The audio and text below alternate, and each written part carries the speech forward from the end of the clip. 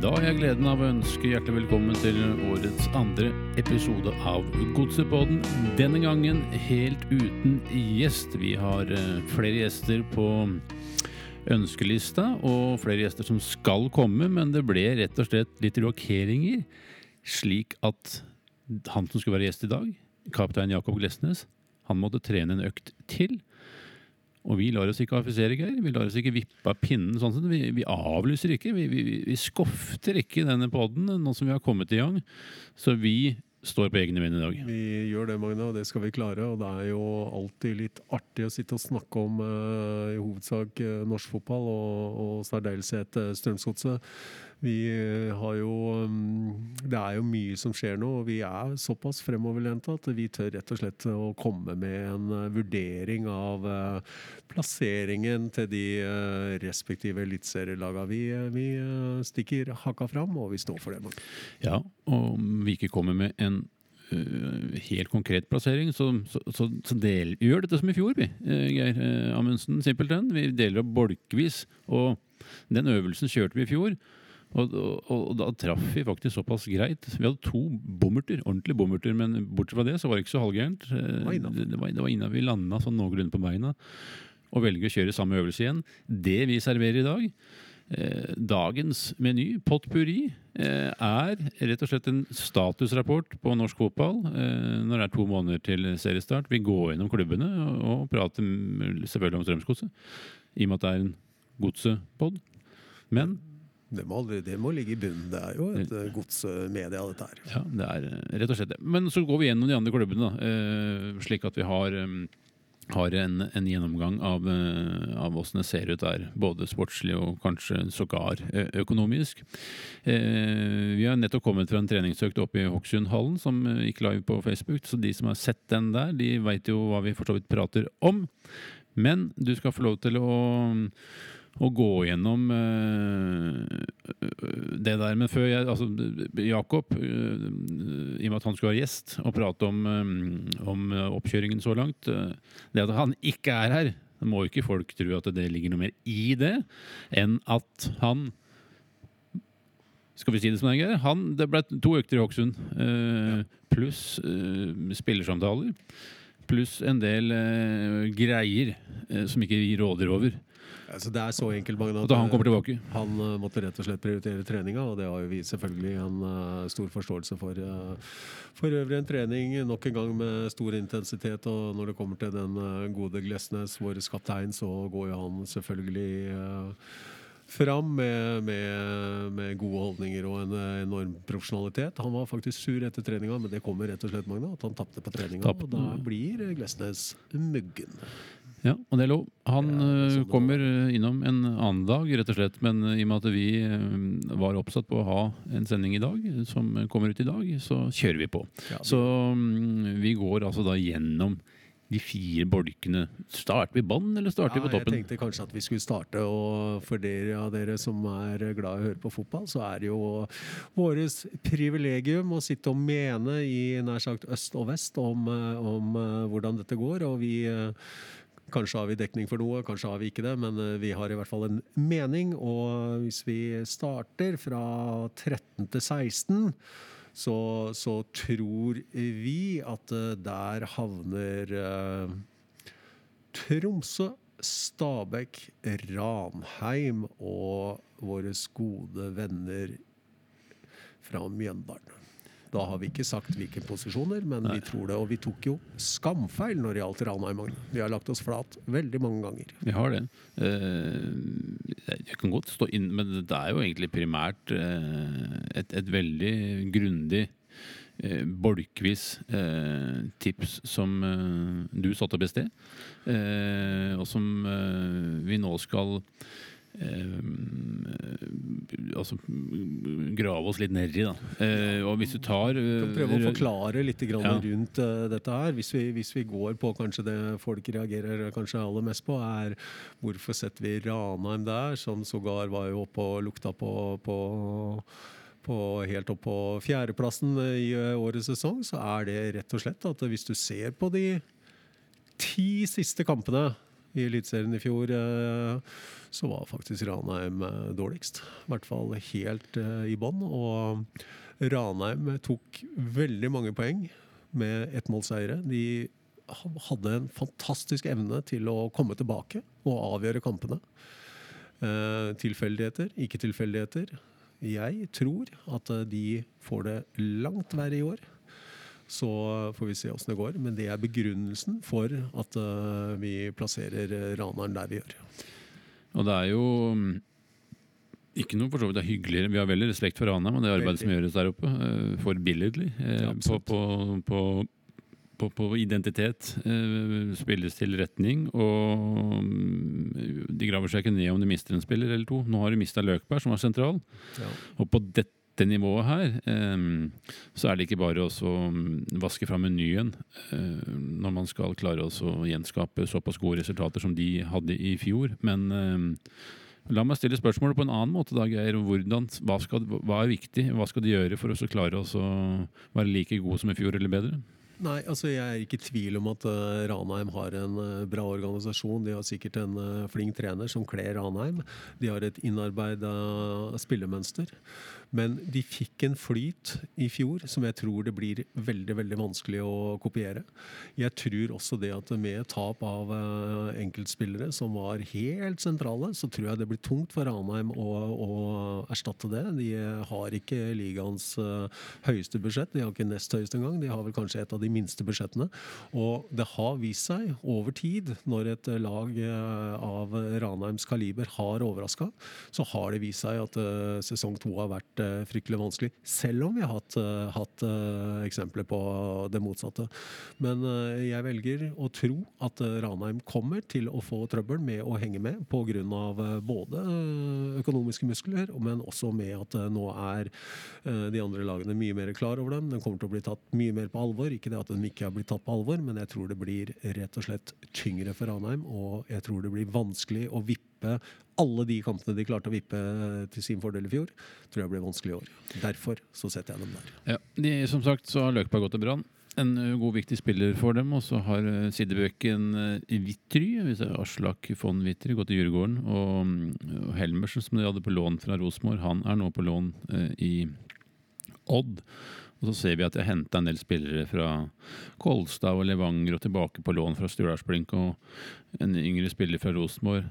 Det I hvert fall tydelig på profilen sin og hvordan de skal jobbe da. Så tipper jeg de bruker overskuddet fra medieavtalen, fra spillersalg, til å bygge klubb og styrke administrasjon, slik at det gradvis kan ta nye steg, at det ikke nødvendigvis pøses inn I spillelogistikk. Så de bygger, hva heter det for noe? Sten på sten, og så kan det godt tenkes at de da eventuelt må, det kan jo for all del, det kan jo tenkes at de klarer seg, det vil ikke være noe stor overraskelse det, men det kan godt også tenkes at de må ned for å bygge seg opp, for å så da, når de da rykker opp, så de kanskje enda sterkere, enda mer rustet til å stå I ligaen. Svein Målen, årets trener I fjor, og det jo det imponerende at en klubb som Brann har fortjent, helt sikkert, at han fikk den, så må de da gjenskape, som du sier, mye vanskeligere I år. Vi kan gå videre med neste klubb. Det var en liten rask analyse av Ranheim, bydelsklubben. Ja, det var det. Og så det et lag som jeg synes, som jeg har alltid hatt trøbbel med, og da snakker jeg om, jeg synes det vanskelig å vite hva du får. Men jeg synes nå at I de siste årene så har det Stabæk hengt I et syltynt snøre. Litt rart egentlig, for de har jo et godt lag, men for meg så virker det ikke som det en stabilitet I Stabæk som bra nok. De har jo en veldig god trener, mange gode spillere, men jeg tror ikke på stabiliteten, og jeg tror at de svake periodene blir for lange, så jeg tror også dette året her kommer til å kjempe med det ryggen mot veggen det heter, og jeg tror det blir en tung sesong, og at de nok en gang må kjempe hardt for å overleve. Ja, de har jo god trening I å være I den posisjonen da, så de klarte seg med et nødskrik da, I kvaliken. Ja. Da så du at kvalitetsforskjellen kanskje ble avgjørende til syvende og sist, men mistet en Mossa, en Jai, er det riktig, Geir? Ja, Du som er det kan bevandret du, i absolutt. ja, går til Partizan Beograd. Litt overraskende overgang, vil jeg si. Sånn sett, klubben som også er nevnt, er interessert i vår egen Tokmak Nguyen, så de kan jo få 2 driblekanter der hvis han ender opp i B-grad, men ikke fått all verden inn ennå, og Stabæk, men han er jo en mester i å trylle fram noen ganske gode individuelt, altså gode spillere. Inge André Olsen, gjerne helt på tampen før vinduet stenger, Ja. på korte kontrakter. Ja. Og så har de voldsom trafikk da hva gjelder spillelogistikk inn, ut. De driver jo ikke akkurat med kontinuitet sånn på når det gjelder å signere spillere, men de har veldig gode unge spillere. Da. Jeg vil si noe av styrken til Stabæk er også deres svakhet. Fordi at de er flink til å få løst ting i siste liten. Og en annen ting som er et pluss for Stabæk, det er jo at de har selvfølgelig Boli, men det å være avhengig av en enkelt spiller, det er risky business. Og så synes jeg det ser tynt ut bakover, rett og slett. Demidov har hatt en fantastisk karriere, men han blir ikke yngre, den godeste Demidov. Som sagt, han har hatt en flott fotballkarriere. Men det skorter på den defensive biten i Stabæk, sånn som jeg ser det.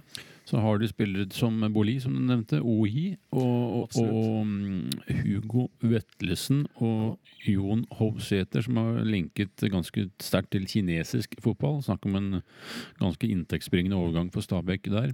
Og alle disse spillerne kan jo også være fare for å miste. Da kan de få inn sårt tiltrengte midler, Stabæk, men det er nok en usikkerhet rundt det. Men de har enkeltspillere som er blant de beste i ligaen, vil jeg påstå, men en veldig variabel kvalitet da, i prestasjoner over tid.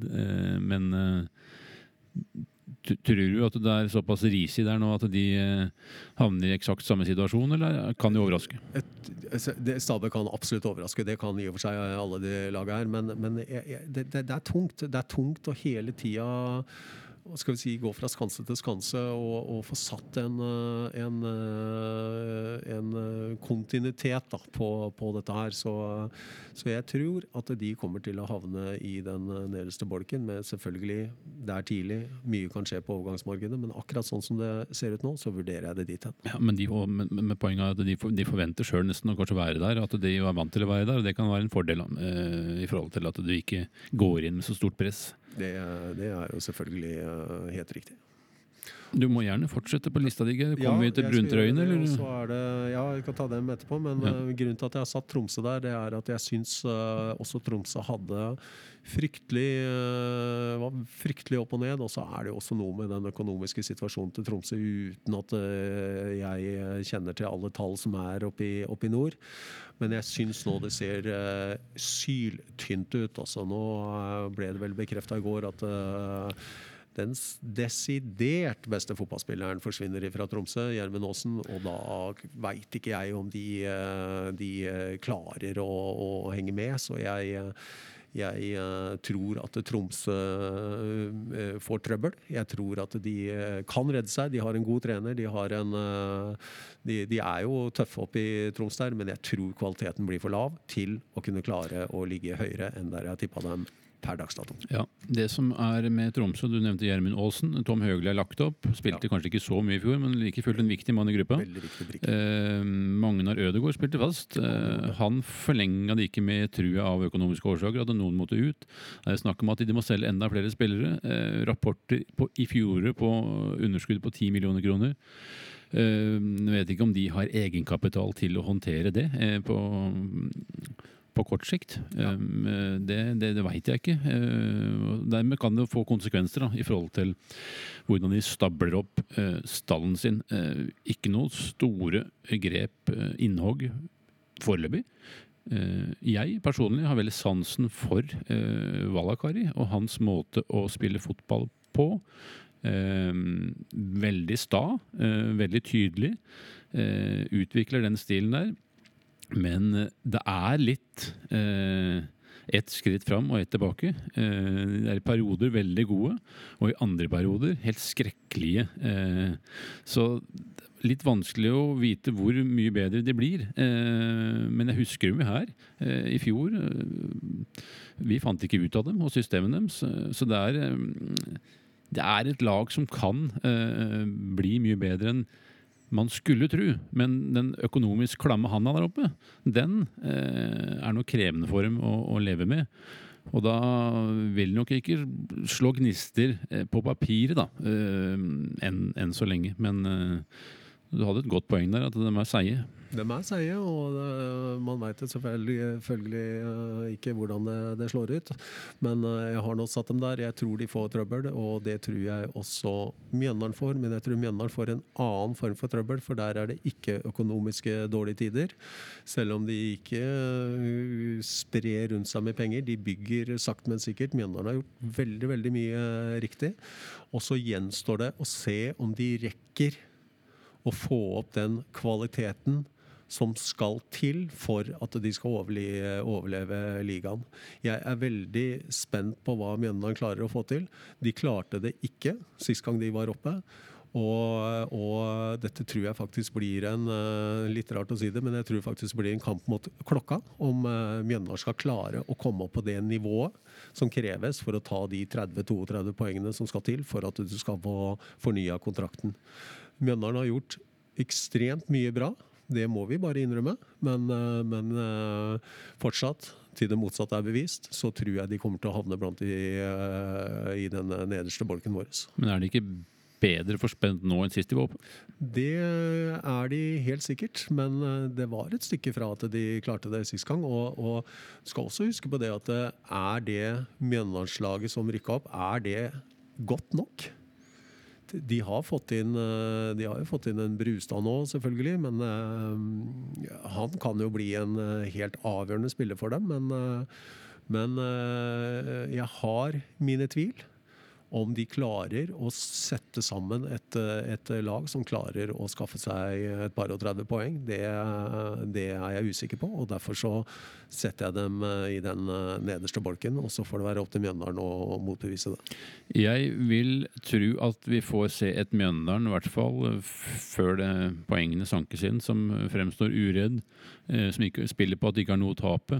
At det en oppside for dem bare å være eliteserien, og at de har mer kvalitet nå enn sist vi var oppe, og at de har lært mye av det, og at gjennom det kommer til å flyte en del på entusiasme og positivitet. Mjøndalen jo veldig I vinden, både lokalt og kanskje også utover fylkesgrensene. Brustad en sterk signering I MIF Målestokk, etablert spiller som kom fra Molde, som har vært med på en del.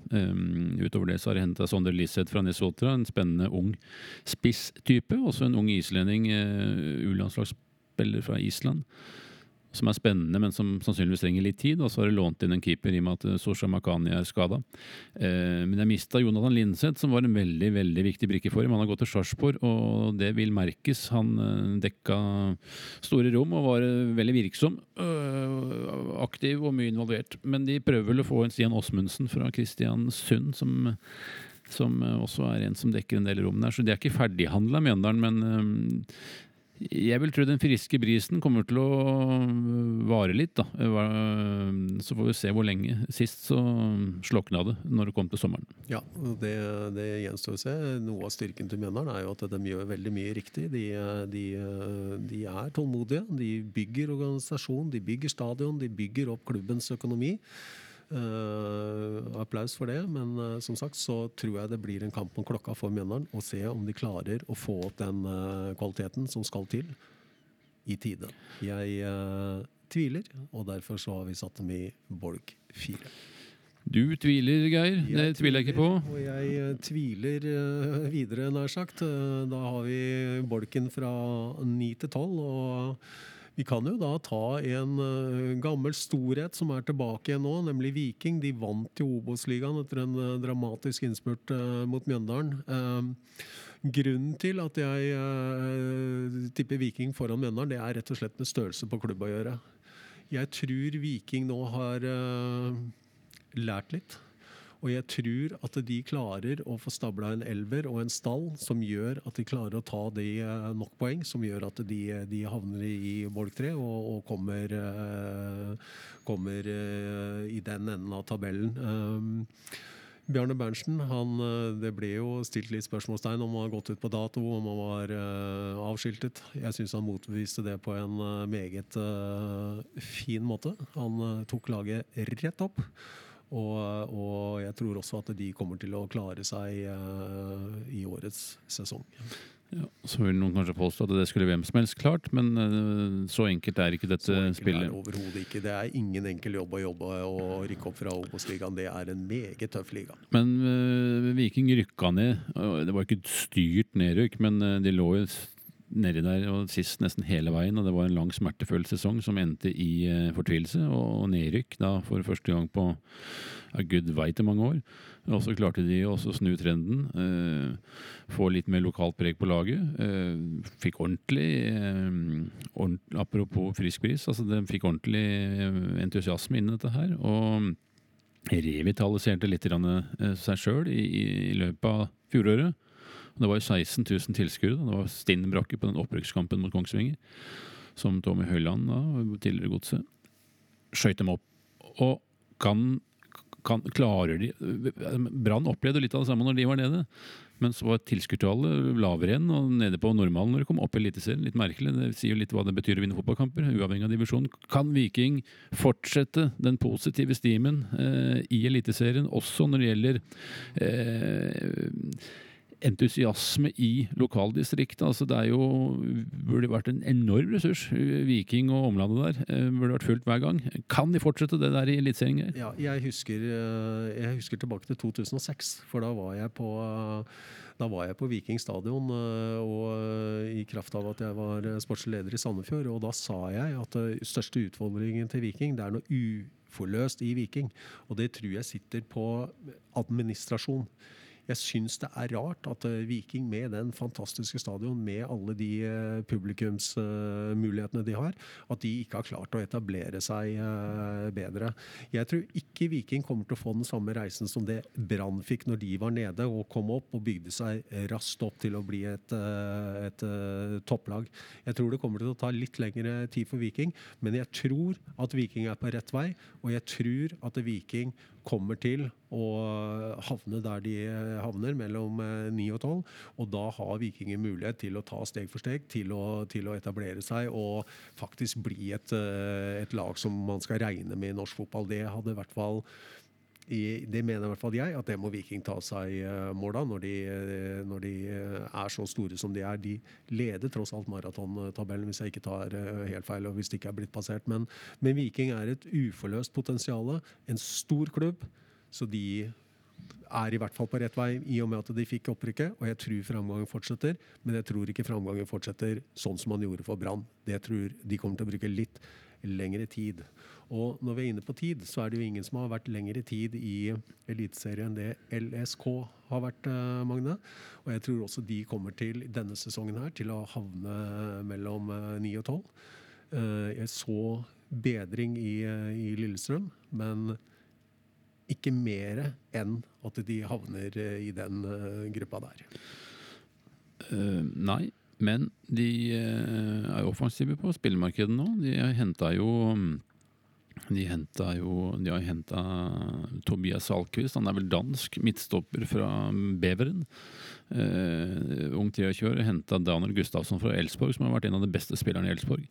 Svensk, det jo selvfølgelig Jørgen Lennartsson, som vel også har vært i Elfsborg, som trekkplaster sånn sett, vil jeg formode, men sikkert ikke nødvendigvis jeg skal ikke si at han dyr i drift, men jeg sier at det et signal. Han henter en spiller som har vært såpass god i Sverige. Han jo 28-29 år, så han har selvfølgelig erfaring. Og så jo det siste at Smarosson forlenger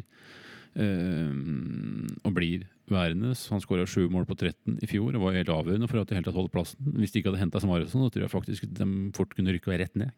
Rett ned. Ja. Rett ned med Lillestrøm kunne det skjedd i fjor, men det skjedde ikke.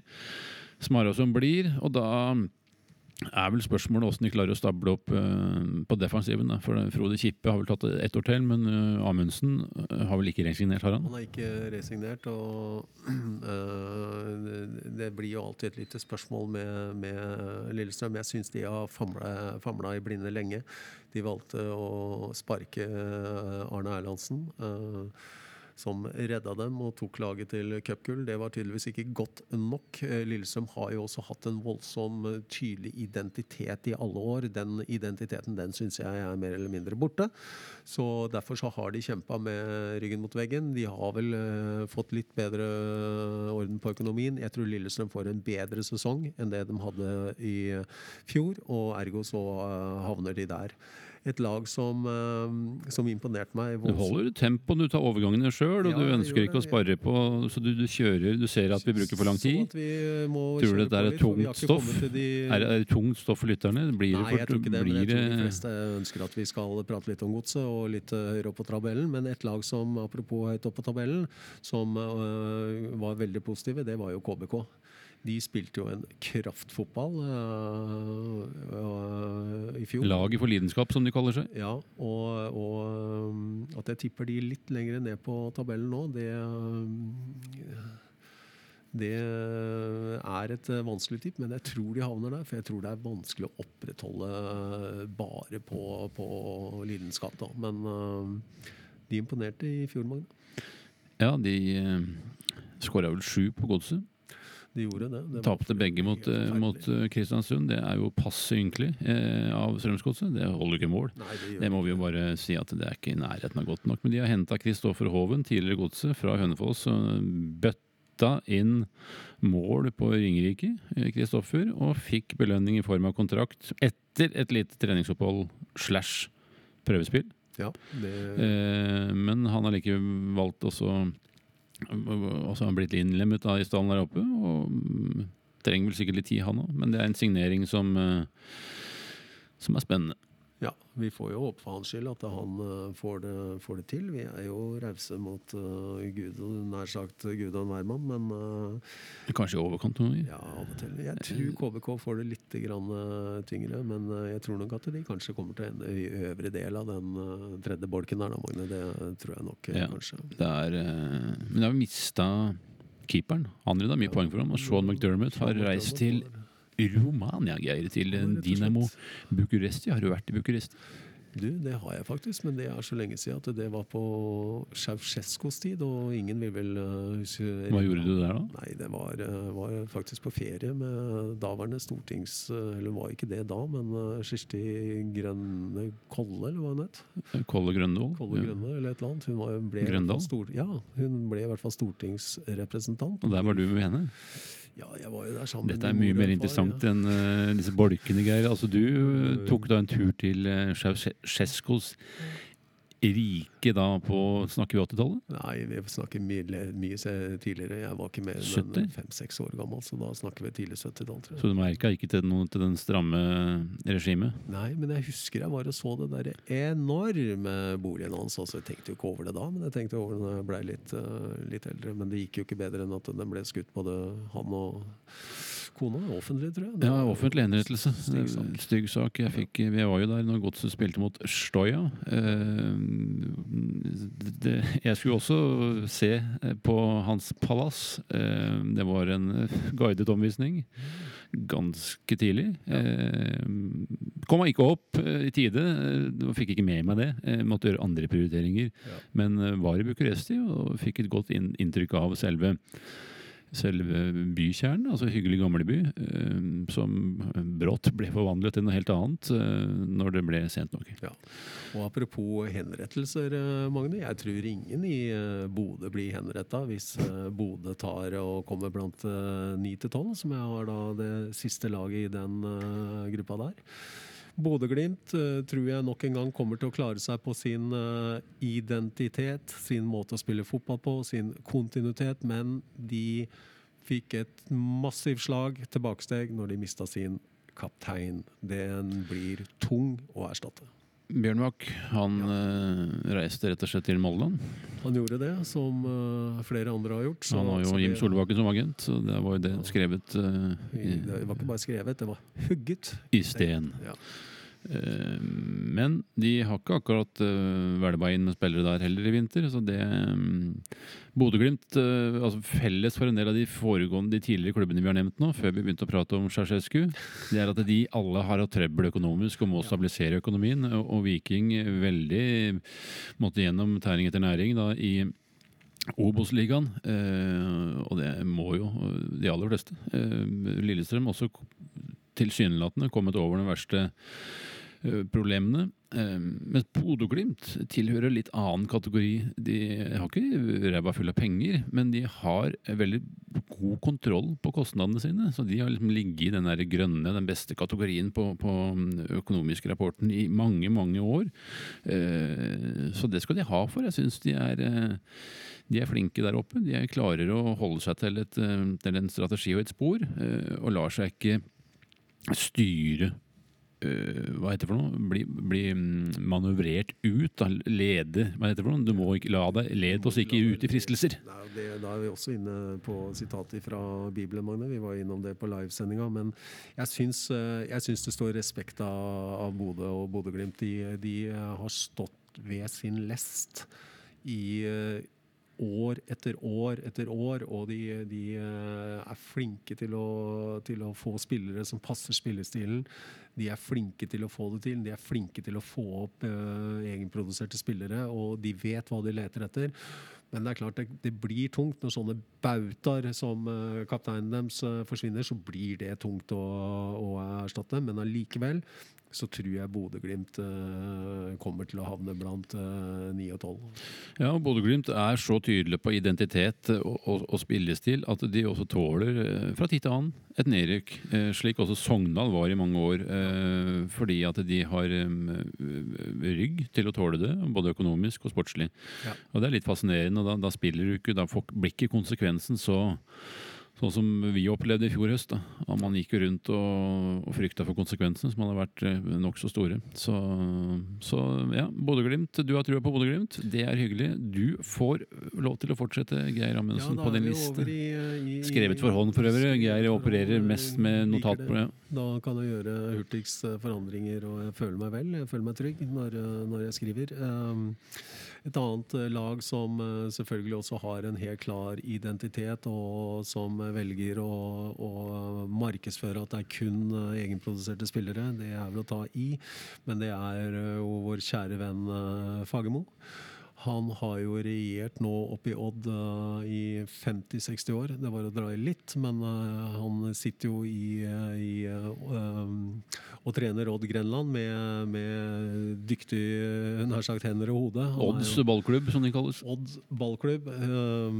Odd er jo et lag som alltid er å regne med.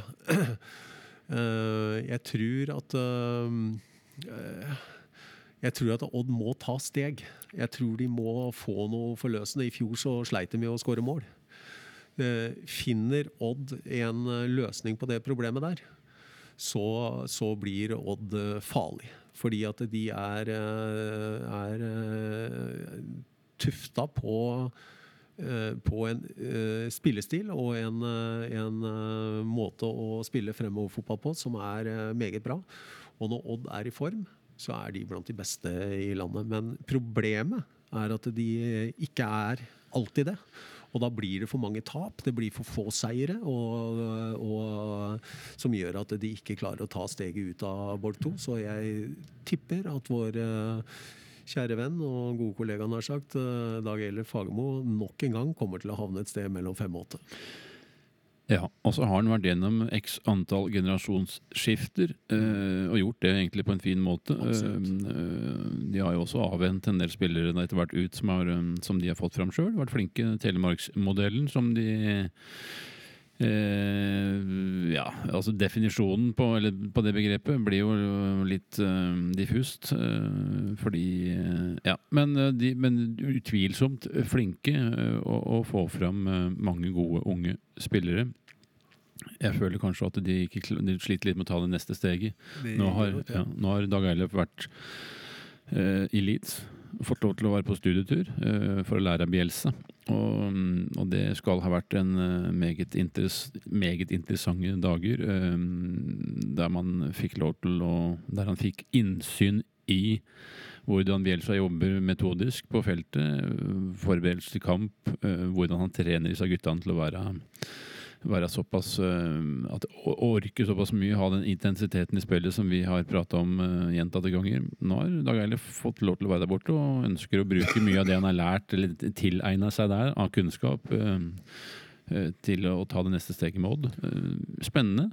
Veldig spennende. Og hvis han har lært alt for mye, ja, så vil Odd bli veldig gode. For Bielsa er en såkalt hero. Han får et lag til å fungere kollektivt. Så grundig er han også. Ja, veldig grundig. Han er jo så grundig at han rett og slett bruker spioner og står på. Så hvis Dag Eilif klarer å føre over det kollektive og skal vi si galskapen som Bielsa opererer med, så blir Odd ordentlig farlig. Men inntil det motsatte er bevist, så velger jeg å tro at Odd havner et sted mellom 5 og 8.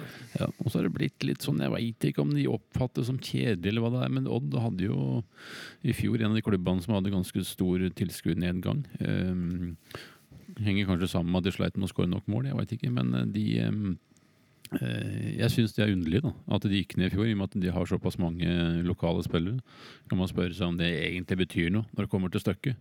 Om det er lokale spillere, om det er alt koker ned til resultatene du skaper i fotballen du spiller, og så er det liksom ett fett hvor de kommer fra. Odd burde jo hatt, hvis vi skal tro argumentene for å satse på lokale spillere, så burde jo Odd hatt opp mot ja, de kan ikke ha fulltribune, for de har klart å bygge en stadion som er så svær at det vil jo aldri være fullt der. Det er jo altså for det første, hvorfor har de gjort det? Men jeg synes de har litt for lav publikumsnitt da, med tanke på hvor lokal profil de har. Ja, og når vi snakker om profiler, den største profilen i Odd, det er jo Dag Eilif. Og så kanskje det at hvis Odd hadde klart det gjelder jo ikke bare Odd, men hadde Odd klart å få tak i en ordentlig profil på banen som da for eksempel hadde bøtta inn mål, så er det klart at Odd hadde blitt mer potente, de hadde blitt enda bedre, men enn så lenge så har de ikke det, og da havner de der. Du vil videre, Geir. Jeg er spent. Vil og vil. Jeg er ikke spent, jeg vet jo. Jeg er også et lag som jeg tror kommer til å få litt grann motgang i år, og det er Haugesund. Hvis vi kan si at et lag som Haugesund er motgang når vi tipper dem mellom 5 og 8. Grunnen til at jeg sier det er 3 grunner. Det ene er at de uten tvil har økonomiske utfordringer. Det får vi vel si at de har. Hvorfor er utfordringer eller problemer? Hva er forskjellen på det, Geir, du som er lærer? Det er, når jeg sier problemer, så er det liksom definert. Når det er utfordringer, så henger det litt mer i lufta. Så det er ikke bare en snillere formulering av samme... Jo. Det er det der. Det er det ene, og det andre det er jo veldig positivt, men det er vel sånn at de skal ut og prøve å kvalifisere seg for Europa, vet dere. Jeg mener at de skal det. Og hvorfor er det negativt? Jo, det er negativt, for det er ikke negativt, men det tar litt fokus, det tar litt energi, og det er en ting som man må lære, og så vidt meg bekjent så har ikke Haugesund for mange av den type kamper. Det kan jo og beviselig føre til at, rent historisk har det vært beviselig, at man legger inn en del poeng i serien, den perioden du er ute og spiller e-cup, som gjør at du kommer litt ut av rytme og tar med deg disse problemene utover høsten, slik Sarpsborg erfarte. Og de måtte jo faktisk ta poeng på slutten, ellers hadde det jo vært litt risig til. Tok seg sammen til slutt, men den fasen der med e-cup-kamper, derfor er det på den negative siden på din blokk, Geir. Du hadde glemt det, men det er veldig riktig vurdert. Ja, og så er det ikke bare det, men hadde du vært vant til det, Rosenborg bryr seg ikke om det. Nei. Så er det noe helt annet. Molde har knekt den koden, men jeg tror ikke Haugesund har brei nok stall, nok kvalitet til å håndtere det, og så er det hovedpoenget mitt, og det er at de har mistet sin meget dyktige trener. En trener jeg personlig har veldig sansen for. Ja. Eirik Horneland synes det er spennende at han reiser til Rosenborg, og så er det forskjell på å trene Haugesund å trene Rosenborg, for i Haugesund så kan du trene Haugesund, da. Mens i Rosenborg så tror jeg du kanskje må være litt mer enn bare trener, for det så svære forhold, det så mange som mener noe, og du blir stilt til rette for det meste. Men han tydelig nok og prinsippfast nok og får gode nok resultater, så går det helt sikkert fint, men vi kommer i hvert fall til å få en spillergruppe som godt nok trent. Vi kommer til å få en tydelig spillestil som du bør helst ha resultater på, ellers så blir det murring. Men en ekstremt dedikert rettssak og påfølgende forlik.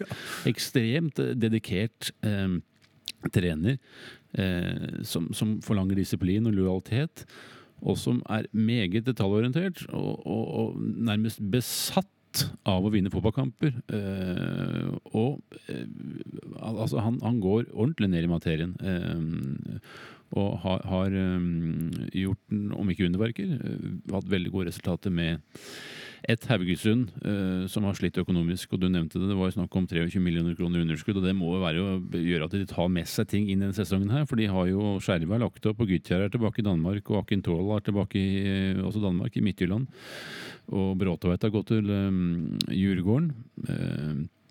Og så det noen andre som forsvinnet der, og så har de klart å beholde han Wadji fra Molde, og så han Ibrahim tilbake fra Kongsvinger, en som du har sansen for, men likevel så det et tap at Horneland og Karl Oskar Embeland har reist til Rosenborg, og så det gode gamle Grindheim som tilbake i manesjen. Han jo en fargeklatt av de helt store. Det rett og slett en nydelig mann, så vi ønsker jo selvfølgelig han hjertelig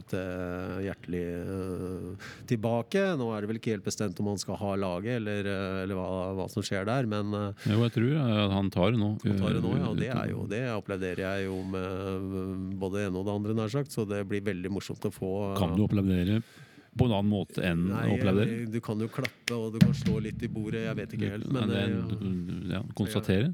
Jeg jubler i hvert fall, for jeg synes han hører hjemme i norsk fotball. Han har en måte å ha disse intervjuene på som meget fornøyelig, synes jeg. Så det blir veldig bra. Men jeg tror summen av det vi har gjort nå, tror jeg at Haugesund skal være sånn passe fornøyd hvis de havner der.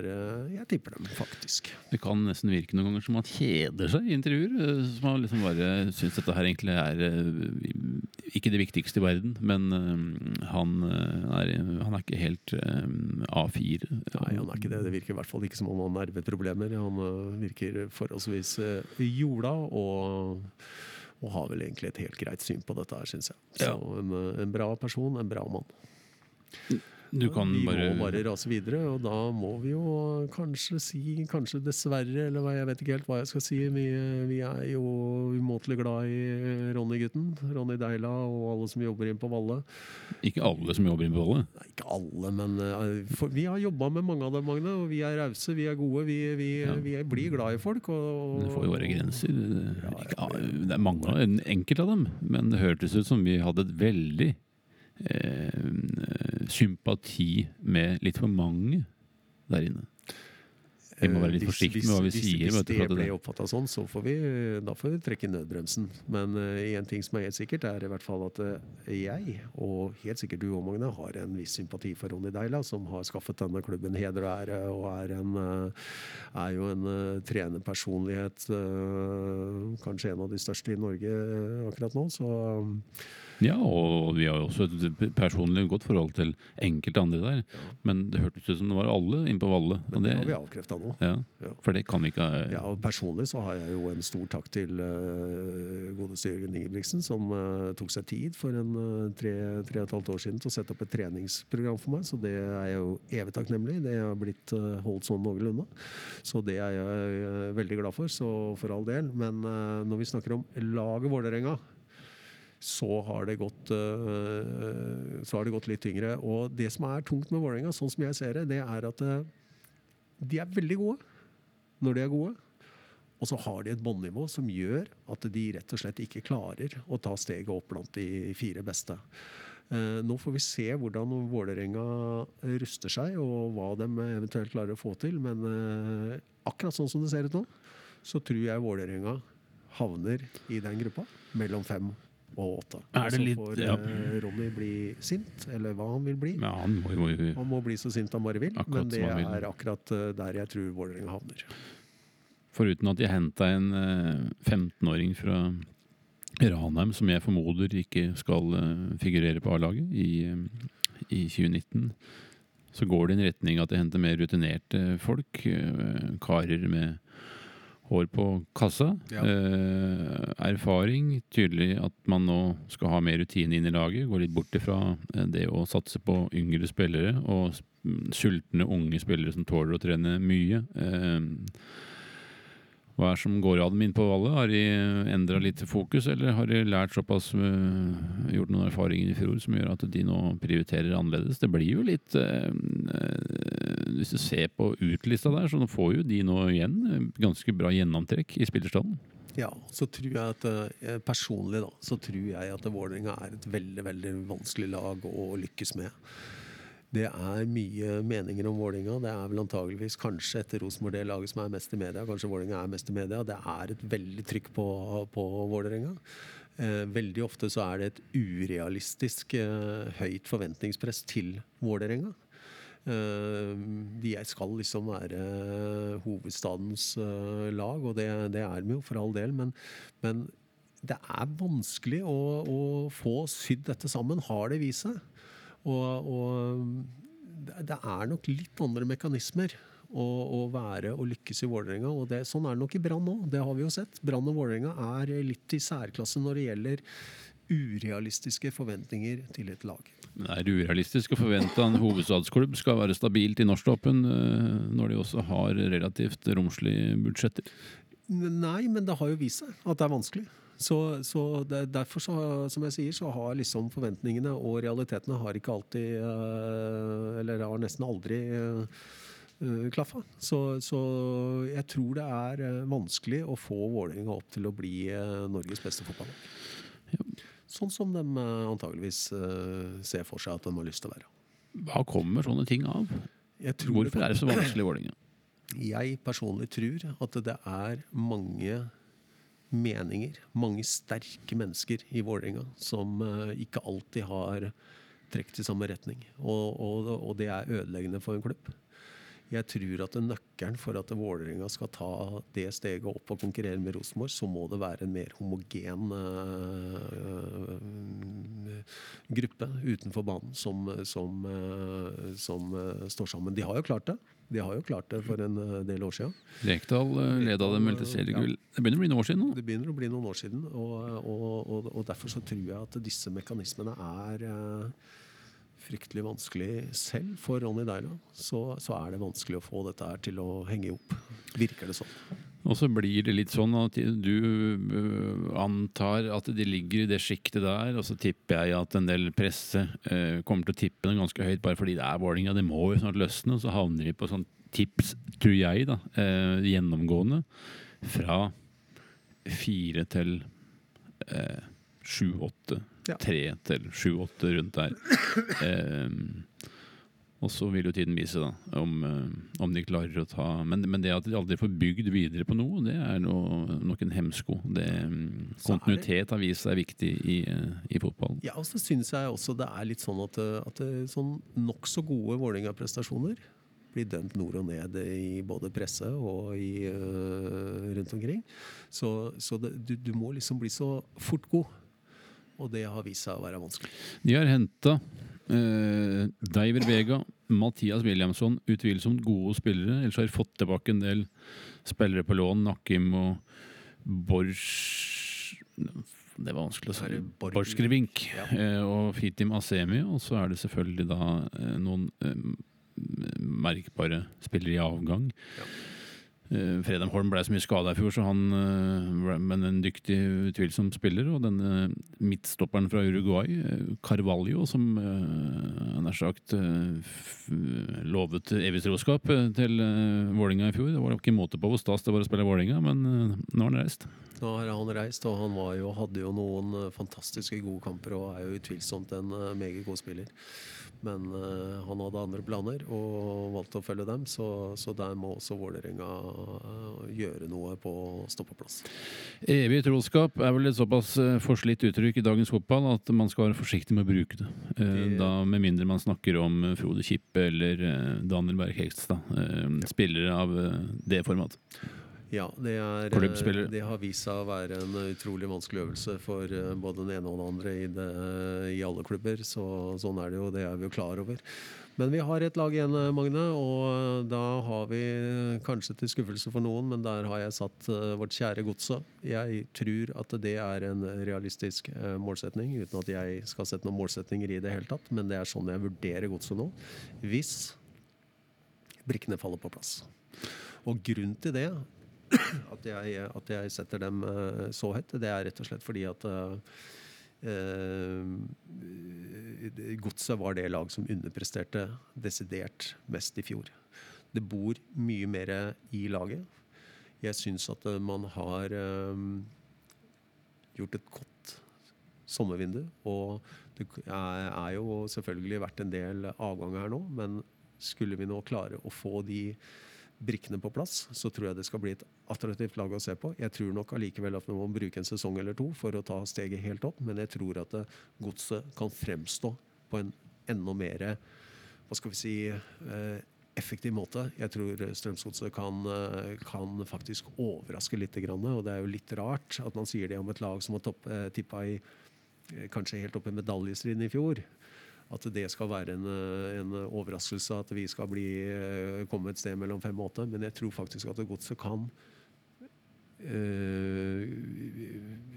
vi kan se et litt nytt Godset. Det er i hvert fall det jeg håper, som gjør at energien, positiviteten, spillestilen, energien i laget gjør at vi skaffer oss mange poeng, og at vi kan være mye mer med enn det vi klarte i fjor.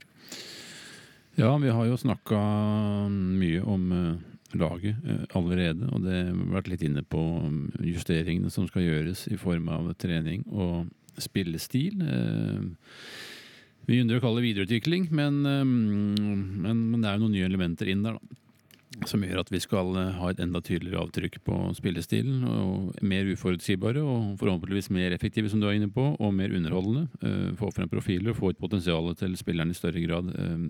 Og så er det nå sånn at det har reist noen. Ulland har reist, og Francisco er ute, og Bugge har lagt opp, og Madsen har gått til Asker, og Ovenstad er med og trener med oss videre. Er det noen flere da som er gått glipp av? Geir, du som husker godt. Vi har jo da fått inn disse unge, meget lovende spillerne som kom, men som først dukket opp på treninga nå i januar.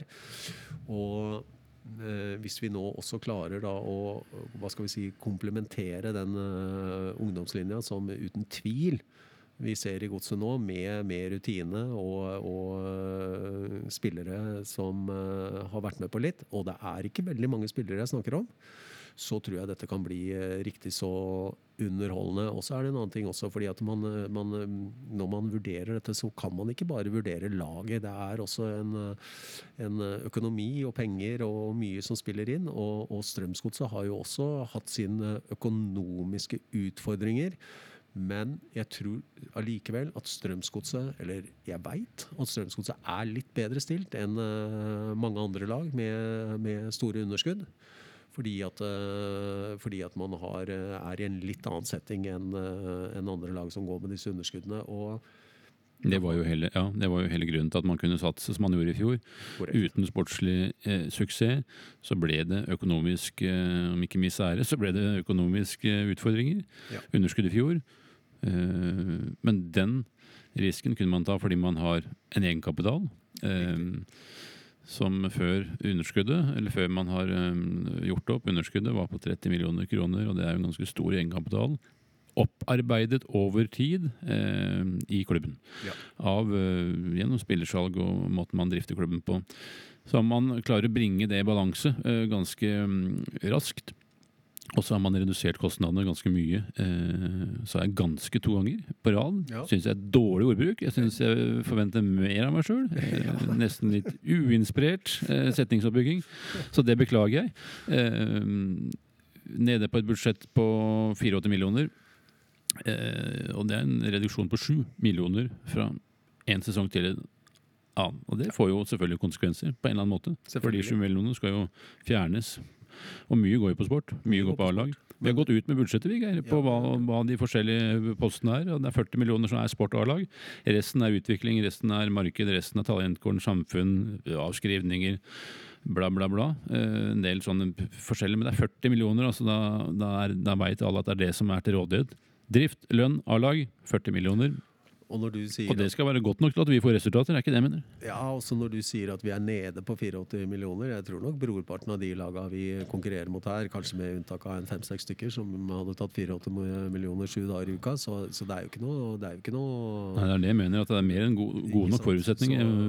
Vi mener jo sågar at dette er en nyttig øvelse. For du er litt mer bevisst på hvordan du bruker pengene dine. Du må jobbe litt hardere for hver eneste krone, som vi har vært innom.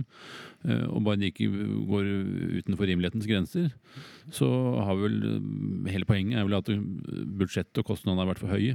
Budsjettet har vært for høyt, det har jo vist seg, og så er det et mer bærekraftig budsjett som gjør at man kan jobbe litt mer over tid, som gjør at det er helt kroken på døra. Og inn med yngre spillere, som da slik overgangssystemet i verden, Europa i alle fall, er bygd opp, har en større verdi enn mer etablerte spillere. Og det er jo også viktig at man investerer i spillere som har en verdi slik at man kan forsvare en drift på et visst nivå. Det er helt korrekt, for det er med stor sannsynlighet at et par av disse unge U-landslagsspillerne som har kommet til Strømsgodset nå, det skal bli spilt et VM om ikke så veldig lenge. Mange av disse her kommer til å vise seg på de store arenaer, og at Strømsgodset kan få nye salg med høye beløp inn. Det er det som er den investeringen Strømsgodset har gjort nå, og der er det mange spennende typer som kan slå til på større arenaer enn det elitserien er, i og med at vi skal spille internasjonal fotball. Så nå må du ikke videre på lappen, for nå gikk det nesten 15 minutter før vi kom inn på Strømsgodset. Det jeg skulle si var at det jeg tror er viktig for både lyttere og alle som hører på dette greiene her, og ikke minst har et stort hjerte for Strømsgodset, vi må være litt grann tålmodige. Vi må ha litt is i magen, vi må vente til det rette dukker opp, og så gjør vi det, så får vi den rette spilleren, i stedet for å skynde seg og få den feil spiller. Så faktisk så synes jeg det ser lovende ut. Ja, og det er jo for meg virker som det er det de fleste er opptatt av nå i disse tider, er spillelogistikk, eller det faktum at det ikke er signert nok spillere. Og til det har vi å si at foruten det du sa nå, tålmodighet, så jobbes det jo med å hente nye spillere til Strømsgodset, men innenfor rammer og innenfor profil.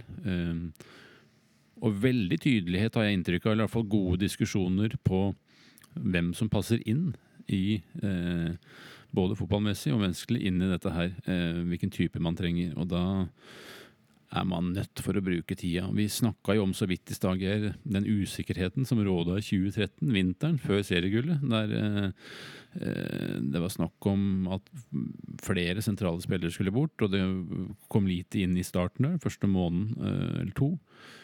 Men det løsna da. Man fikk brikkene på plass når man var i Spania, i Marbella. Det var jo da helt ut i midten av februar, var det ikke det? Altså, det var mye usikkerhet den gangen da. Absolutt, og det er jo ikke sånn at de spillerne som skal på plass til Strømsgodset, det er jo ikke sånn at de er uvirksomme. De sitter jo ikke hjemme i sofaen og venter på... Dette er jo spillere som er i full aktivitet og i full trening, så at vi nå bruker en uke, en måned eller den tida det tar for å finne de rette, det er jeg veldig komfortabel med. Jeg synes ikke bare komfortabel, jeg synes det er helt riktig, jeg synes det er helt riktig strategi, selv om spesielt Jostein og kanskje også litt på styret, at de får litt pes nå, og spørsmålene er mange og svarene er få, så tror jeg det er veldig lurt å gjøre denne øvelsen her, selv om også det skulle bli flere salg salg hvis det skjer. Ja, hvis det er riktig for klubben, så er man jo i gang med altså der er jo, på de som er aktuelle for det, så er jo alternativer, navn eller erstattere ligger jo klare. Ikke klare til å signere, men klare til å gås videre med, om nødvendig. Så dette er jo dynamisk prosess hele veien. Dette er jo en øvelse her Flo har vært med på mange ganger. Og det er klart at arbeidspresset på Jostein er enormt nå, men sånn er det å være sportssjef i en stor klubb. Da får du disse trøkkene med litt ujevne mellomrom. Ja, sånn blir det jo bare. Du er jo supporter selv, Geir. En ting er Strømsgodset, men du er jo Liverpool-supporter. Alle vet jo hvem jeg holder med sånn sett, med mindre du er helt ny lytter. Og jeg merker med meg selv hvordan det er med spillerlogistikk og hvor interessant det er da. Hvis du ser det fra en supporters perspektiv, at du ønsker nye spennende navn inn, du ønsker kanskje at den og den kan gå, og så vil du for all del ikke at den og den skal gå, for da går jo alt til helvete. Og du har det engasjementet, og vi ser jo dette med andre øyne når vi ser på lagene våre, enn vi ser på kanskje Strømsgodset, for der har vi mer innsikt i hvordan det jobbes, og ikke minst hvordan hverdagen er i forhold til å utvikle spillere. Men jeg mener i hvert fall på sånn generelt grunnlag da, så synes jeg det er alt, det gjelder ikke våre supportere, det gjelder også trenere, ekstremt opptatt av hele tiden nye spillere, og så glemmer man kanskje litt hvordan man jobber for å få et potensial til de spillerne man til enhver tid har. Ja, det er nesten nok snakket, Magne, fordi at det er helt riktig oppsummert, og det er den øvelsen som Strømsgodset må bare ta inn over seg, og det har jo vi som har fulgt treningene nå siden de startet. Vi har jo sett trenerteamet, vi har jo vervet trenere som jobber på denne måten, så det er der styrken må ligge, og det er der også fremgangen kommer til å være størst. Men vi forstår, som sagt, alle, men vi prøver å forklare litt bakgrunn for måten det jobbes på, og så det er som jeg svarte en på her i sosiale medier, at det er jo bare opp til BP og teamet hans og de som jobber med sport og motbevise skeptikerne, men bare være tro mot egne ideer og jobbe med det man er trygg på eller mener er det rette. Ja, også hvilke spennende tider vi har i møte nå, folkens, for alle som er veldig glad i denne klubben fra Drammen. Hver eneste morgen har det skjedd noe, kommer det til å skje noe, nå er det snart treningskamper, du får se laget, vi er inne og viser klipp og intervjuer spillere, Magne. Det bygger seg jo opp en enorm spenning, det er jo dette som er supporternes liv. Kommer det noen spillere, du får ikke sove, det er smerte, alt er helt håpløst, plutselig så detter det inn og det stiger, og nei, vi har ikke fått dem. Dette er jo det å være supporter, det er jo dette som er fotball, det er jo dette som er dynamikken i hvorfor det er så gøy å se. Så det er bare å oppfordre alle. Følg med. Vær nervøs, vær sinna, vær glad. Det kommer til å ordne seg. Gjør det. Det kommer til å ordne seg. Og vær alt det der. Og i tillegg kjøp sesongkort. Ikke minst det. Fordi det hjelper kanskje for den som gjør det. Men å sitte på Gjerde og vente og se hva som skjer med Strømsgodset, så må vi få den signeringen. Vær heller i forkant, kjøp sesongkort, vær med på moroa, og så tror jeg nettopp at det skal bli moro i år, og så får vi se hvordan dette stables opp til slutt, men det er viktig for oss også, da, som jobber med dette her, å merke entusiasmen i form av at omgivelsene tror på oss. Så jeg har inntrykk av at det er en forsiktig optimisme, positivitet der ute, i hvert fall på retningsvalg, da. Og så er man litt avventende til spillerstall, den type ting. Og tenk deg det livet til en hardbarka supporter som har fått dette fantastiske spillet under huden, Magne. Tenk om du skal si til en supporter, velg det bort. Hvor fattig går det an å bli? Det går ikke an å bli fattigere hvis du mister dette her. Hva er alternativene? Hva skal du gjøre? Du kunne vært arkeolog, kanskje marinebiolog. Jeg tror ikke det hadde vært like moro. Du hadde ikke hatt det adrenalinet. Ja. Tenk litt grann tilbake, alle som sitter og lurer på nå orker jeg ikke mer, nå er det. Tenk deg på de gledene som har blitt skapt. Tenk deg på den fantastiske samholdet, de enorme kveldene som har vært her på denne legendariske stadion, gamle gress, hvor kruttrøyken står, og stort sett da, med litt unntak, så har jo resultatene vært bra. Så det er bare å glede seg, støtt opp opp om laget. Vis enorm entusiasme, sosiale medier overalt. Vær tålmodig, vær glad, vær sinna. Det dette som å være fotballsupporter. Det dette det vil si å følge Strømsgodsets beste menn. Og vi kommer til å, vi kan ikke si at vi skal reise oss, men vi kommer jo, men til, vi holdt jo på rykkene, så det jo greit å si at vi... Og da trenger vi alle. Da trenger vi deg. We need you. Det kan vi si. Var ikke det et valgspråk en eller annen gang? Hva var det for noe? I trust you, det var David Nilsen. Var det ikke onkel Sam? Jo, kanskje det var. Så drev og verva folk til krig? When I was walking over the bridge this morning. Ja, det også et fantastisk sitat. Ja. Det fra David. Uten sammenligning for øvrig. Savner David litt fra Titan. Savner David mye. Ja. Fantastisk karakter. Ringer til en stadig vekk. Han holder jo på i en svær klubb i Danmark. AG Forus som signert Patrick Mortensen fra Sarpsborg. Vi må kanskje videre, ja, ellers så kommer vi ikke i mål med håndbevegelsen. Håndbevegelsen sier det, da vi rett og slett oppe blant topp 4, og jeg smeller 0-8 i topp 4, fordi jeg tror at Sarpsborg et kvalitetslag. De fikk kjempetrøbbel i serien. De fikk faktisk en rekke på 10 kamper, 1/3 Magne Jordan av serien, hvor de knapt nok tok 1 poeng. Og det skjønner jo alle hvorfor det skjedde. Det var jo fordi at de var i Europa, gjorde det fantastisk i Europa. De har riktig nok solgt en del spillere, men de har fått gode penger, og de kommer til å rigge laget, og de kommer til å havne på en 4. plass. 4. Du velger faktisk å dele ut plassering på Sarpsborg? Jeg tror det. Sarpsborg har en fantastisk flink trener. De har et tungt lag. Ikke det at man skal legge noe brett på det, men jeg så dem i LSK-hallen og mot Vålerenga. De ruller på, altså. De ruller på, og de blir fryktelig vanskelig å slå. Vi har skrytt av dem før i sendingen vår, og det, hvis vi var inne på i stedet at vi var for rause som tidvis, så gjelder ikke det Sarpsborg, for de fortjener all skryt de får, bygd opp trinnvis, gradvis og nesten uvirkelig. Det var et eventyr, uvirkelig suksess i Europa i fjor, som danner grunnlag for satsingen videre. Gode inntekter, svære inntekter, og det bærer jo også signeringene nå, deler av dem prega da. Nicolas Næss hentes fra Heerenveen, og de henter årets spiller på Costa Rica, Valverde. Og Steffen Lie Skålevik kjøpt inn fra Brann. Han var han toppskårer i Brann i fjor. Han tett opp mot. Og de henter gode spillere, men så de også, om ikke offer for egen suksess, så merker de også at suksessen, spesielt ute i Europa, har gjort dem interessante. Og de har mistet en del. Patrick Mortensen ville hjem til Danmark.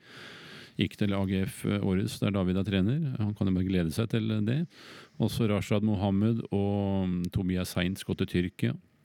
Jeg mistet Jonas Tam og Joachim Jørgensen. Jørgensen skrev under for start i fjor sommer. Jonas Tam tilbake fra lån. Jeg vet ikke om det var fordi at de ikke, eller han ikke, ville gjøre leieperioden permanent.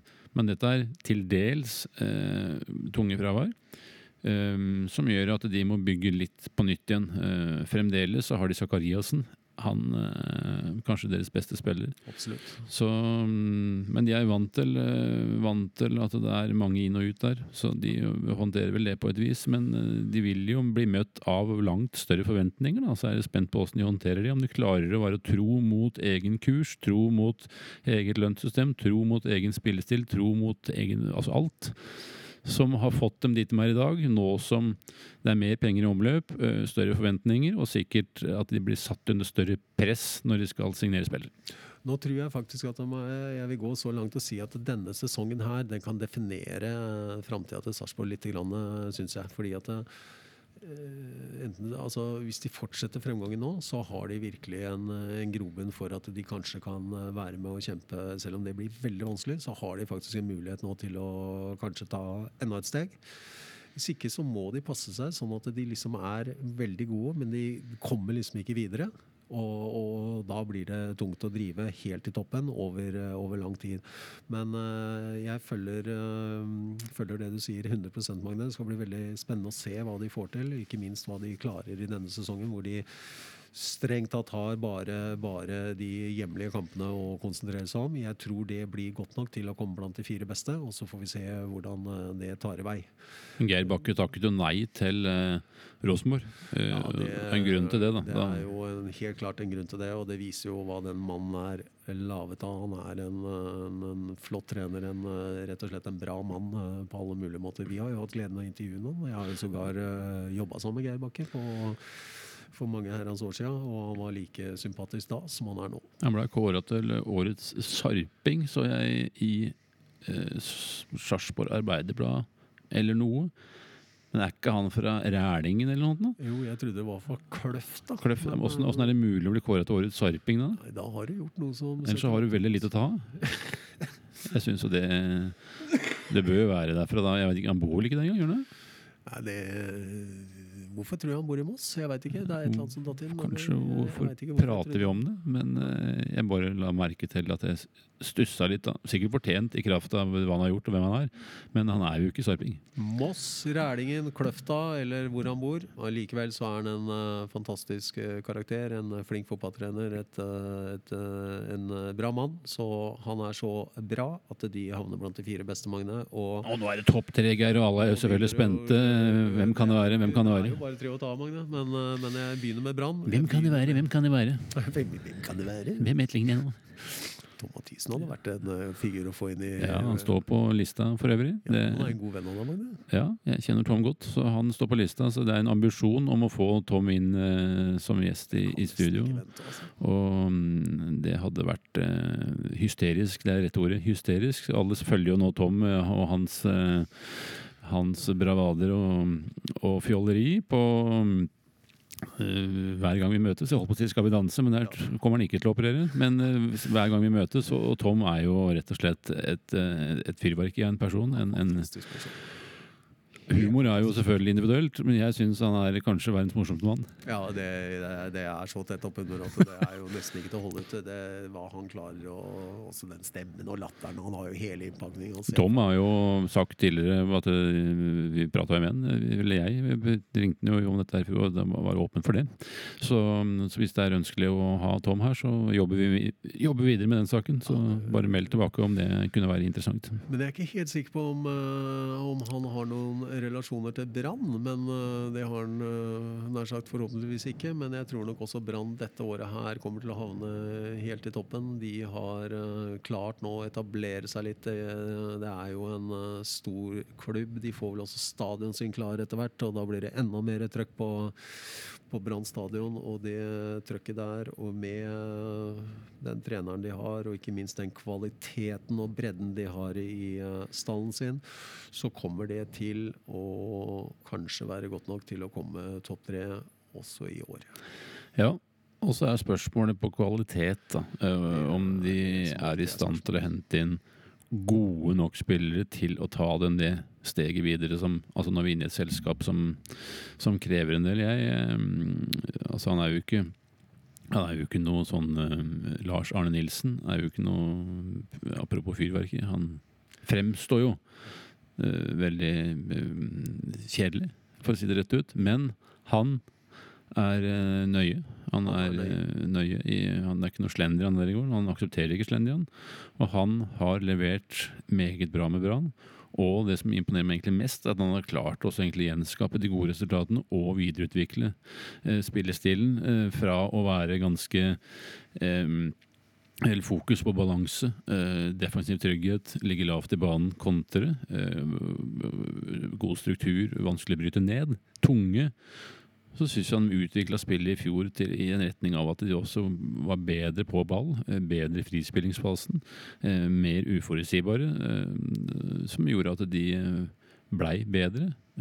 Og det får vi se nå da, om han klarer å ta det videre. Han har jo hentet inn Petter Strand fra Molde, en bergenser som er frisk, en god spiller, og Eirik Holmen Johansen, ny keeper, litt uortodoks keeper som er ute og surrer på 25 meter titt og ofte, og sviper egentlig. Men om han er god nok med beina, like god med beina som han de hadde der i fjor, var ikke han tysker, eller var han østerriker? Eller var han, Jeg lurer på om han var østerriker, men en av styrkene til den tidligere Sandefjord-keeperen er jo nettopp hans spillestil i forhold til at han har en fin fot. Han er veldig offensiv, han er jo også svær som et fjell, så han har han så fin fot? Ja, de sier det, at han ikke så verst på det, og han fikk vel en landskamp, jeg vet ikke hva han kom inn på, men han ble i hvert fall kalt inn, så... Ja, i enda Oppdal også. Jeg vet ikke om hvem som skal stå, men det er vel sikkert Holmen Johansen. Det er nok det de har tenkt. Grunnen til at Brann gjorde det så bra som de gjorde det nå, det var jo deres start på sesongen, hvor de virkelig fikk tetta igjen, og det var jo omtrent helt umulig å slå. Så Strømsgodset var jo for øvrig veldig nærme å ta dem her på Marienlyst, husker vi. Det var jo bare en uheldig scoring på slutten der, som gjør at... Men Brann var best. Ja, det sitter langt innenfor å si det, men du har jo selvfølgelig rett i det. Men fortsatt så var vi nærme å slå dem, i og med at de skårte helt på tampen der. De har et kollektivt forsvarsspill som gjør at de er vanskelig å bryte ned. Etter hvert så begynte de å skåre mye mål også, så et tungt, et velorganisert, bra lag. Riktig nok så synes jeg faktisk ikke de klarte å erstatte sønnen til sjefen. Når de mistet han, så synes jeg de mistet litt power på midtbanen der. De endret litt, for de hentet Yttergård Jensen, som er mer kreativt anlagt enn heltene Nilsen. Og så dyttet de da Barmen, skulle være den som tok for seg litt i duellspill, og så hadde du kreativiteten gjennom Yttergård Jensen og Fredrik Haugen. En veldig god spiller. Absolutt. Men han sliter litt med skader, Barmen, så det er jo snakk om at de er i markedet etter en bulldoser sentralt der, en som kan ta for seg, som jeg liker å si. Ja. Og så er det jo også i markedet sikkert, vil jeg tro, da, i og med at det er solgt Skålvik til Sarpsborg, etter en offensiv spiller, David Vega, også gått til Vålerenga. Ja, og David Vega ble jo også litt skadet, så han ble jo ikke så veldig involvert, så det er kanskje helt naturlig at han reiser fra Bergen i denne omgang. Er det en individualist som passer dårlig inn i systemet til Nilsen? Det vil jeg tro. Og så er jeg ikke helt sikker på hvor mange meter han løper bakover, men han har nå i hvert fall dratt. Og så vil jeg også påstå at heltene Nilsen, sønnen til treneren, var en av elitseriens mest undervurderte spillere. Han er ingen tokmakk. Han er ikke i nærheten av å være en tokmakk, men du verden for en ryddig jobb han gjorde, og hva slags innpakning han hadde på det brannlaget. Den rollen der har rett og slett Brann ikke klart å erstatte. Så vi skal jo ikke råde han til å hente han tilbake, men de har i hvert fall ikke klart å erstatte den, etter min mening. Nei, og så har de tunge stoppere i Wormgård. Ja. Eggen har jo tatt over for Gladiator. For Gladiatoren som er på vei ut, tilsynelatende. Men Eggen har jo en mer kreativ tilnærming til stopperollen. En litt sånn hofte, du husker hoften selvfølgelig, Ja, som smøg oppover med ballen og spilte gjennom ledd og ønsker å se etter den konstruktive løsningen. Rismark Eggen. Ja, det er Bismarck Costa. Rismark Eggen. Det er jo veldig... Rett og slett en hybrid. Det Vi kan jo gå i felle her, alle mann, Magne. Det er jo fryktelig vanskelig å holde dette fra hverandre. Så det er jo, ved å bruke han, så er det tydelig på at de også ønsker å kunne være i stand til å styre flere kamper. Og det er jo spennende nok. Men Brann er oppi der, og så er du der at du har dem som nummer 3, eller?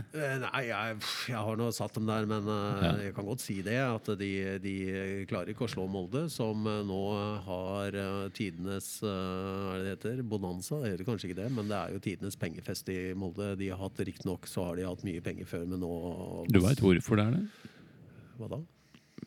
Altså det er Klondyke der oppe. Du vet hvorfor de er i stand til å... Ja, selvfølgelig vet jeg hvorfor det. De får jo penger av... Nei. Jo, det gjør det sikkert, men i tillegg til så... De har jo solgt en spiller for et ganske betydelig beløp. Haaland, ikke, det er jo ikke bare han, men de har jo solgt flere, og nå har de jo dette Solskjær-eventyret, og nettopp på grunn av dette Solskjær-eventyret så tror jeg rett og slett ikke at de klarer å utfordre de store ifra Trondheim. Selv om det har vært mye bråk i Rosenborg. Han kan jo komme tilbake. Ja, han kan det. Men det ser jo ikke sånn ut. Nei, men de henter jo da nå tydeligvis litt i samme gate som de gjorde når Tor Ole var der. Da synes jeg de hadde et veldig tydelig profil på at de hentet altså de antatt beste norske spillerne i ligaen, da, som ikke de måtte konkurrere med Rosenborg om. Hentet den gangen veldig mye U-landslagsspillere, som Moi og den type kategori, men nå har de hentet da Knutsson, gratis overgang. Personlig stusser litt på den overgangen, egentlig. Jeg gjør det, ja. Hvor mye bedre han er enn Brustad. Vet ikke. Jeg synes den var litt rar, for jeg synes ikke han var så veldig god for Lillestrøm i fjor, men har jo selvfølgelig spisskompetanse i topphastighet. Men jeg hentet Fredrik Skjølstad fra Kongsvinger, en spennende, yngre midtbanespiller som ikke har spilt høyere enn Obos, men som har en fysisk tilstedeværelse og et potensial både som midtbanesentral, men jeg mistenker at de skal bruke den som stopper i trevekslinje. Det kan også tenkes, og når det gjelder den overgangen til Knutsson, så er det nesten sånn at det lukter litt sånn der, med tanke litt på Europacup, altså, for dette er jo en bakromspiller som faktisk er en av de bedre vi har her i landet, at de kanskje ser litt grann på både hjemlig og utenlandsk line-up. Og i den forbindelse så kan jo kanskje det rettferdiggjøres av at Knutsson blir signet, men jeg formoder jo at Molde kommer til å styre 90% av alle de kampene den spiller i norsk elitserie, og det var jo derfor Erling Knutsson var så god for Lillestrøm, for Lillestrøm ble jo ofte spilt lave, og da var det store rom for Knutsson, og det er kanskje sånn de har tenkt opp i Molde, uten at jeg har noe fasit på det, men det er i hvert fall sånn jeg ville ha tenkt, at han er en særdeles hurtig spiller, og at han kan være god å ha på rett og slett i Europa, hvor det blir større rom. Det blir sikkert flere signeringer i Molde, men gjennom vinteren, men de har jo hentet Bjørn Bak, som vi var inne på, midtstopper fra kaptein, fra Bodø-Glimt. God spiller, voldsom skuddfot. Sarr har jo terminert kontrakten, nærmest i det stille. Han var jo voldsomt fokus på han i fjor, og vi skal ikke vie han så veldig mye mer oppmerksomhet, annet enn at vi registrerer at den bare elegant er terminert, uten at det har blitt sagt så veldig mye mer, men der er vel da tiltenkt da Bjørn Bak som en direkte erstatter for han. Og så er det mange spillere som har gått da. Altså Petter Strand, Tobias Svendsen lån til Lillestrøm, Mathias Mostrøm kontrakt som har gått ut, Ibrahim Varci, det var jo Haugesund i fjor og Haaland selvfølgelig så det er flere som har gått, og så har Ulland da, kommet inn fra oss, og jeg vil formode at han har tiltenkt litt den samme rollen som han hadde her. Ja, det vil jeg jo også tro, og de får jo da selvfølgelig en voldsom spisskompetanse spesielt på set piece, og da spesielt på skudd. Ulland har jo gang på gang vist at han behersker den delen av fotballen, så det blir jo spennende å følge både han og Molde i dems jag på å kappe innpå på Rosenborg, men jeg tror også at Molde skal få slite med å erstatte den meget unge Haaland som var jo et funn i fjor og var jo oppe og snusa på toppskårerlista der, men kom ikke helt opp, men det er ikke bare å erstatte han heller, men Molde med alle sine midler og alle sine fordeler ut av det kommer nok til å gi Rosenborg kamp, men de kommer ikke til å klare det. Nei, og da kan du forklare hvorfor. Det forklarer jeg fordi at Rosenborg har rett og slett en bedre stall. De har en større stall. De har større kvalitet. Og nå har de også fått inn, til min mening, en trener som kommer til å kle Rosenborg veldig godt. Jeg tror vi kommer til å se et enda mer hardt arbeidende Rosenborg. Jeg tror at vi kommer til å se et Rosenborg som ikke jukser. Jeg tror vi kommer til å se et lag som er full av energi, og at de har jo vist nå at de klarer å stå nær sagt i den ene farsen etter den andre. Det er jo helt forferdelig at man ender opp i en rettssak med hedersmannen Hoftun og Kåre Ingebrigtsen, som har tjent klubben, i hvert fall Hoftun, i så mange år, at det ender opp i en sånn sak som det her. Det er jo bare trist for alle parter, men Rosenborg er sterke. De best. Ja, og i kraft av de ressursene klubben har, både økonomisk og fasiliteter og alt, så skal det litt til å vippe dem av pinnen. De har jo hentet Gustav Walsvik og Gjermund Aasen, og det kommer sikkert flere spillere inn der etter hvert, når han får satt sitt tydelige preg på dette laget, men det er jo ingenting som tilsier at avstanden opp kortet ned gjennom denne vinteren her, selv om Rosenborg en sånn omdømmemessig har surret litt, men det fort glemt hvis du får gode resultater, så det ikke så mange som snakker om det, og så ble det et forlik der, og så det greit her, og så begynner man å vinne kamper der, så det stille igjen, men det var jo det største ankepunktet mot Kåre Ingebrigtsen og Erik Hoftun når Koteng Bødlen, som han kalles, i enkelte kretser, bare gikk inn og sa at dette her går ikke lenger, var jo at det ble trent for dårlig. Signalet på at det ble trent for dårlig. Dette opplysninger selvfølgelig, kommet fram gjennom media, men jeg regner med at det noe i det, og nå har de fått inn en som Jønskog Bakke, fikk Hornland, begge representanter for lag som hardt arbeidende og godt rett. Ja, og det som kan redde elitserien, har sagt, det var jo kanskje litt stygt sagt, men altså, hvis Rosenborg mister André Hansen, da skal de slite med å erstatte han, for han har rett og slett vært en usedvanlig god siste skanse for trønderne, og virkelig holdt dem inne når det var påkrevet.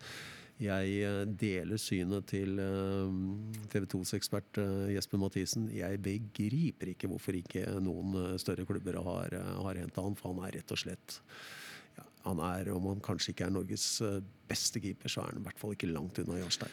Han rett og slett utrolig god, og det fikk jo vi dessverre, må jeg si, erfare på Ullevål. Han ble jo kåret til på banketten til banens beste spiller. Ja, og det jo litt rart når et lag vinner 4-1, og så keeperen banens beste. Det forteller jo mye. Det forteller alt om André Hansen. Det en spiller Rosenborg rett og slett ikke kan miste. Nei, og mister, jeg så en analyse som Thomas Myhre, apropos TV-eksperter hadde, på en ting at du redder ballen, men at du redder hvor mange poeng du redder ved å gjøre de viktige redningene. Så der var det mange poeng, altså da, apropos den avstanden. Ja, det var jo ikke bare elitserien, Jordan. Han reddet dem jo inn i Europa League også. Opp til flere straffespark i en og samme kamp. Men Rosenborg på topp konklusjonen herfra. Vi mener de har gjort et godt valg i Horneland. En fagmann som med sine metoder vil utvikle det her videre. Rosenborg på topp, det får vi finne oss i alle sammen, og så får resten av røkla, som det ble kalt før, jobbe enda litt hardere. Jobbe enda litt hardere og være enda litt bedre hver eneste dag for å så ta inn det forspranget.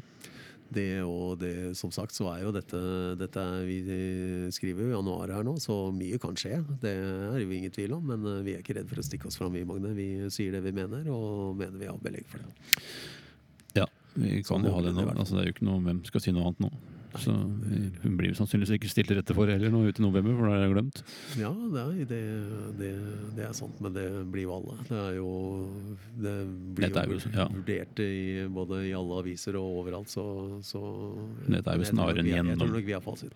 Ja, det var nok en gjennomgang av eliteserien per nu, og da har vi gjort det innenfor tidsfristen, har jeg sagt. Altså, det har brukt sikkert for lang tid. Vi gjør som vi vil, Magne. Vi selvstendige, vi egenrådige, og vi mener selv at vi har mye fornuftig å komme med. Ja, i og med at vi sitter her nå på nærmest 1,5 time med gjennomgang av Eliteserien 2019. Det ikke så mye mer å si, Geir. Vi har vært gjennom det meste nå, og så får vi bare følge spent med de nærmeste ukene. Vi kommer tilbake med flere podcaster om både det ene og andre. Vi har flere gjester på gang. Vi sier ikke hvem det som har sagt ja til å komme, i og med at det kan bli endringer i programmet. Og det så dumt å sitte og si at han og han kommer, når de